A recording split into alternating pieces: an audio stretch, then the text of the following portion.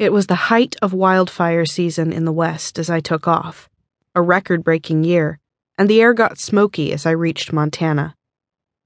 A few days into my trip, I woke up at a campground south of Missoula to find a thin layer of black and white ash covering my truck and camper and the nearby pine trees. Driving in search of breakfast, I heard on the radio of the death of several firefighters in north-central Washington.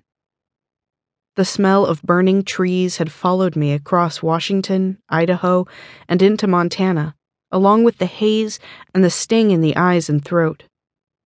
An older couple I met at a coffee shop that morning told me that the fires are common, but this fire season started earlier and was more intense than any they could remember. A storm may be coming through in a few days, a young clerk at a rundown gas station and convenience store told me. Business was slow, and he had time to talk. It could bring winds that would blow the smoke away, he said, but it could also bring lightning strikes and set more fires in these bone-dry pine forests. We risk passing tipping points where climate change takes on a life of its own, and it will be too late for humans to dial it back. We may have already passed some of these tipping points. When more forests burn as a result of shifting climate patterns, and the burning releases more carbon, causing additional warming, we see this vicious cycle in action. Likewise, when receding ice cover in the Arctic leaves behind darker ocean waters, those waters absorb, rather than reflect, heat. Scientists have identified more than a dozen of these so-called positive feedback loops. I thought about the salt waters where I live in Suquamish becoming acidic from the excess carbon, and the sea life that is dying.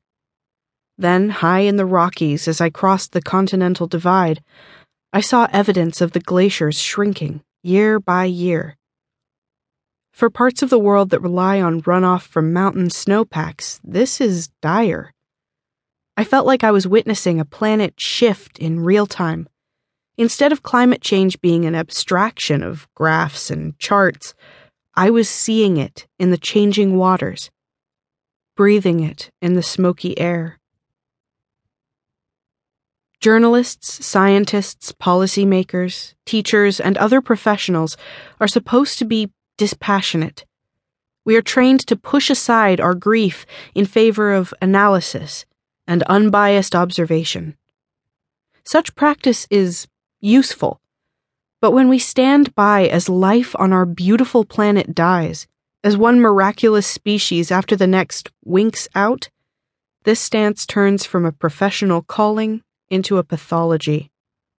Cautiously, as I traveled, I let the lid off my grief. Coal, from the Otter Creek Valley to China, and what happens in between. In Montana, I was looking for reasons to believe we can turn things around before we hit a climate Armageddon. I started with the people who were resisting plans for a giant new coal mine. I first learned about the plans for the Otter Creek mine when controversy erupted about the transport of coal from the Powder River Basin in Montana and Wyoming to a proposed new coal export terminal in the Pacific Northwest. The Gateway Pacific Coal Export Terminal would be the largest in North America.